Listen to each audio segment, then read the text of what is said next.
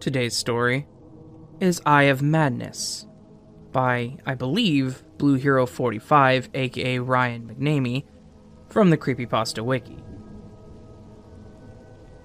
Is insanity contagious? In school, I learned of many diseases that can affect the mind, but I never understood the horror that someone must face when their very thoughts could be affected by something so out of their control. My name is Jacob Mason, and before it all started, I was an ER nurse just outside Boston. I was used to hectic days, the sight of blood and even death, but nothing could compare to what I've seen since that one dire night. It was what passes for a normal weekday in the ER. Chaotic. A line of people needed to be seen. All the staff did their best to see everyone while sorting them between the time of arrival and seriousness of injury. My eyes had long gotten used to the fluorescent lights and smell of sanitizer that filled every inch of that hospital. The waiting room was filled with the sounds of low muttering and coughs, contrasted by the loud yelling and rushing of staff that filled the rooms behind. A homeless man was rushed in on an ambulance. He was young, unwashed, unshaven, and covered in self-inflicted knife wounds. The blade had been recovered by the police, and he was already bleeding profusely before he reached the hospital. Still, the doctors worked all their magic to try and save his life. I was called over to assist, holding the struggling man still as the doctors tried to stop the bleeding in each wound. Another nurse rushing towards us with donated blood. I looked into my patient's eyes. He looked terrified. It was then that he started to violently cough blood. It splattered into the air and into my right eye. Another nurse wordlessly took my place as I rushed to an eye wash station to clean out the biohazard. I was at risk for a number of blood-transferable diseases, but that was always a risk, and the hospital was prepared for it. I was not there when the man they brought in died. A John Doe. We could find no trace of his identity. And that was all the information I was privileged to hear. The rest was up to the police. I was used to the coming and going of many patients, but he was someone I now truly wish I knew more about. I took an HIV test and had blood work done to check for other diseases. The news seemed positive. I seemed to have had little worry that I had any infections. However, within 24 hours, I was experiencing symptoms to something I am still unable to fully explain. I awoke ready to face another long day when I noticed it. A blot of something in my right eye. Like a single drop of black ink in the corner of my eye. It moved when I tried to focus on it, and when I looked, I could not see it in the mirror. Trying to wash it out failed to yield results.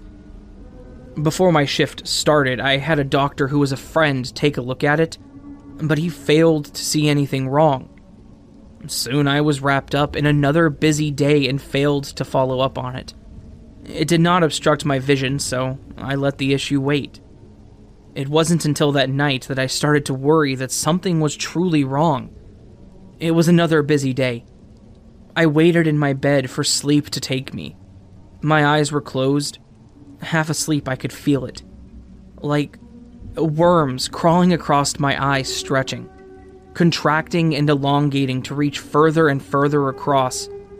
I awoke in a panic, fumbling around to turn on a light. It was then that I could see it. Reaching out of the little black dot in the corner of my eye, a tentacle-like growth now obstructed my sight. They streaked across my pupil, making my view look like peeking through a fence. This time, I did not hesitate. I rushed back to the same ER that I worked at. This time, a patient myself, I was granted no special favors.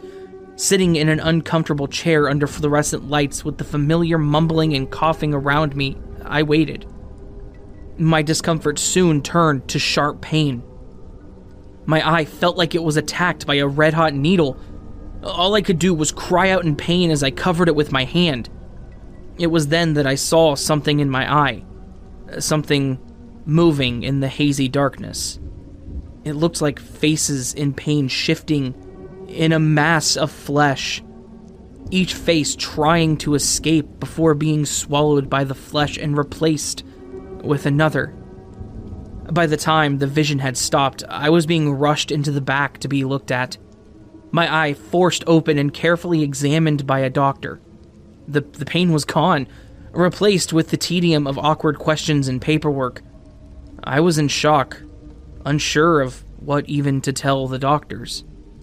They looked at my eye, took more blood, but only ended up shaking their heads. I saw the familiar eyes of pity and annoyance, the kind reserved to hypochondriacs and the mentally ill. I know what they were thinking. Hours passed as I waited for a specialist and an ultrasound. Meanwhile, I started to grow hopeless and anxious. I did not like being so out of control, to be the patient. After hours of waiting, a doctor sat me down and looked me in the eyes. He told me my initial tests looked good, and that some other tests may take some time to process, and that I should go home and rest. Before I could leave, he handed me a piece of paper with the name of a psychiatrist that could help me. I left the hospital feeling hopeless and drained.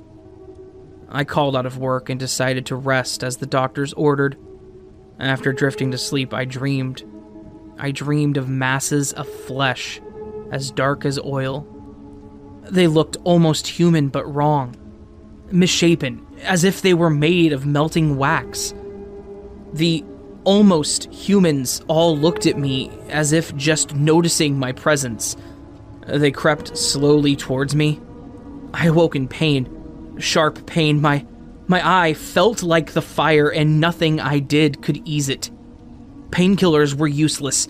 The pain would occasionally subside just long enough for me to start to fall asleep once more, then start again just as I was about to pass out. I did not sleep at all that night. I did not sleep the next night as well, or the one after.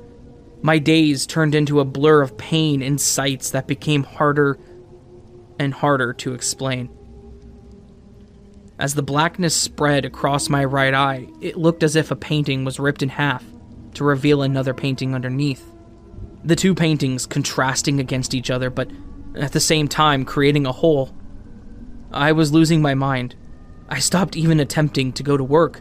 My tests all came back negative. The doctors seemed more certain that this was a mental problem. Well, mental or not, the pain was real to me.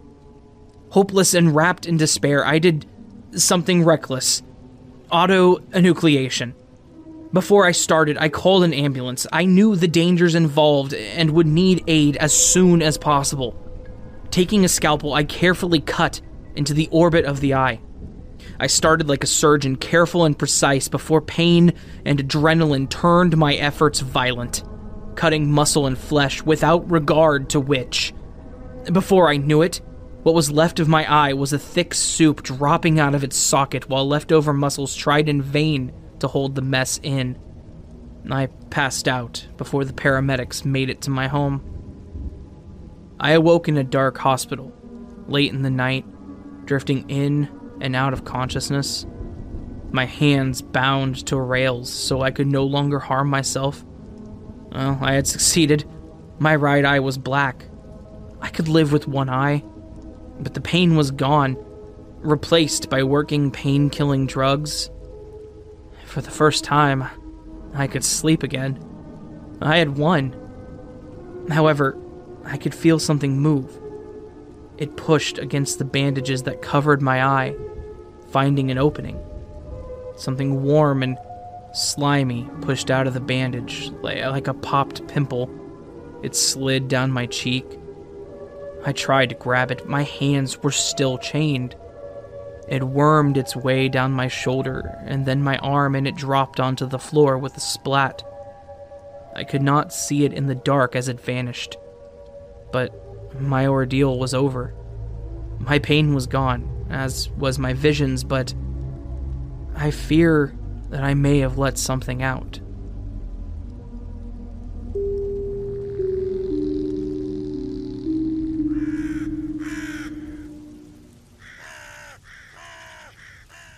I hope you guys enjoyed that. That was once again Eye of Madness by user BlueHero45, aka Ryan McNamee, on the Creepypasta Wiki. I believe him to be the author because he created the page, but it was not tagged with him as the author. If that's wrong, please correct me. I would like to tag the actual author in this if he is not. If he is the author, which I, again, think he was, fantastic job. This was creepy as hell.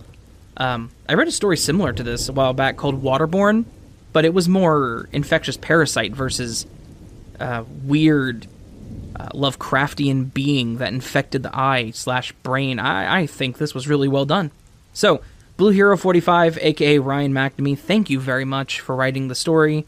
Thank you for posting it to the Creepypasta Wiki under CC by SA. Always appreciate it to have stories that are Creative Commons. I intend to post my stuff here too, so if you're a narrator and you like what I've written, please do check out my page on the Creepypasta Wiki. All stories will be free for you to narrate under Creative Commons by SA. Thank you again to everyone who's listened to this story, and thank you for coming back after my 1 week of 1K celebration, because that was a lot of videos. Hopefully you guys aren't tired of me at this point in time. Well, if you enjoyed this story, and you would like more content that's kind of like this, or content that is so different, it's like comparing soap to shovels, please consider joining the Nevermore. To join the Nevermore, all you gotta do is hit that subscribe button and the bell icon next to it. You're part of the Nevermore at that point. Congrats. You can also support the Nevermore by clicking any of the links down in the description, Twitter, Facebook, Reddit, or supporting me on Ko-fi and Patreon. Patrons all get videos before everyone else, just so you know, if you like my stuff. Also, patrons got a special discount code for my merch. Everyone got 15% off, patrons got 22% off. There's some benefits. You also get random things like stickers, a poster if you join anything higher than $10, and yeah, mentions in my video. Anyway, this is a long outro, so I'm going to leave you guys with that. I hope you all have a beautiful day and a wonderful week. I will see you on the next video, but until then, sleep well.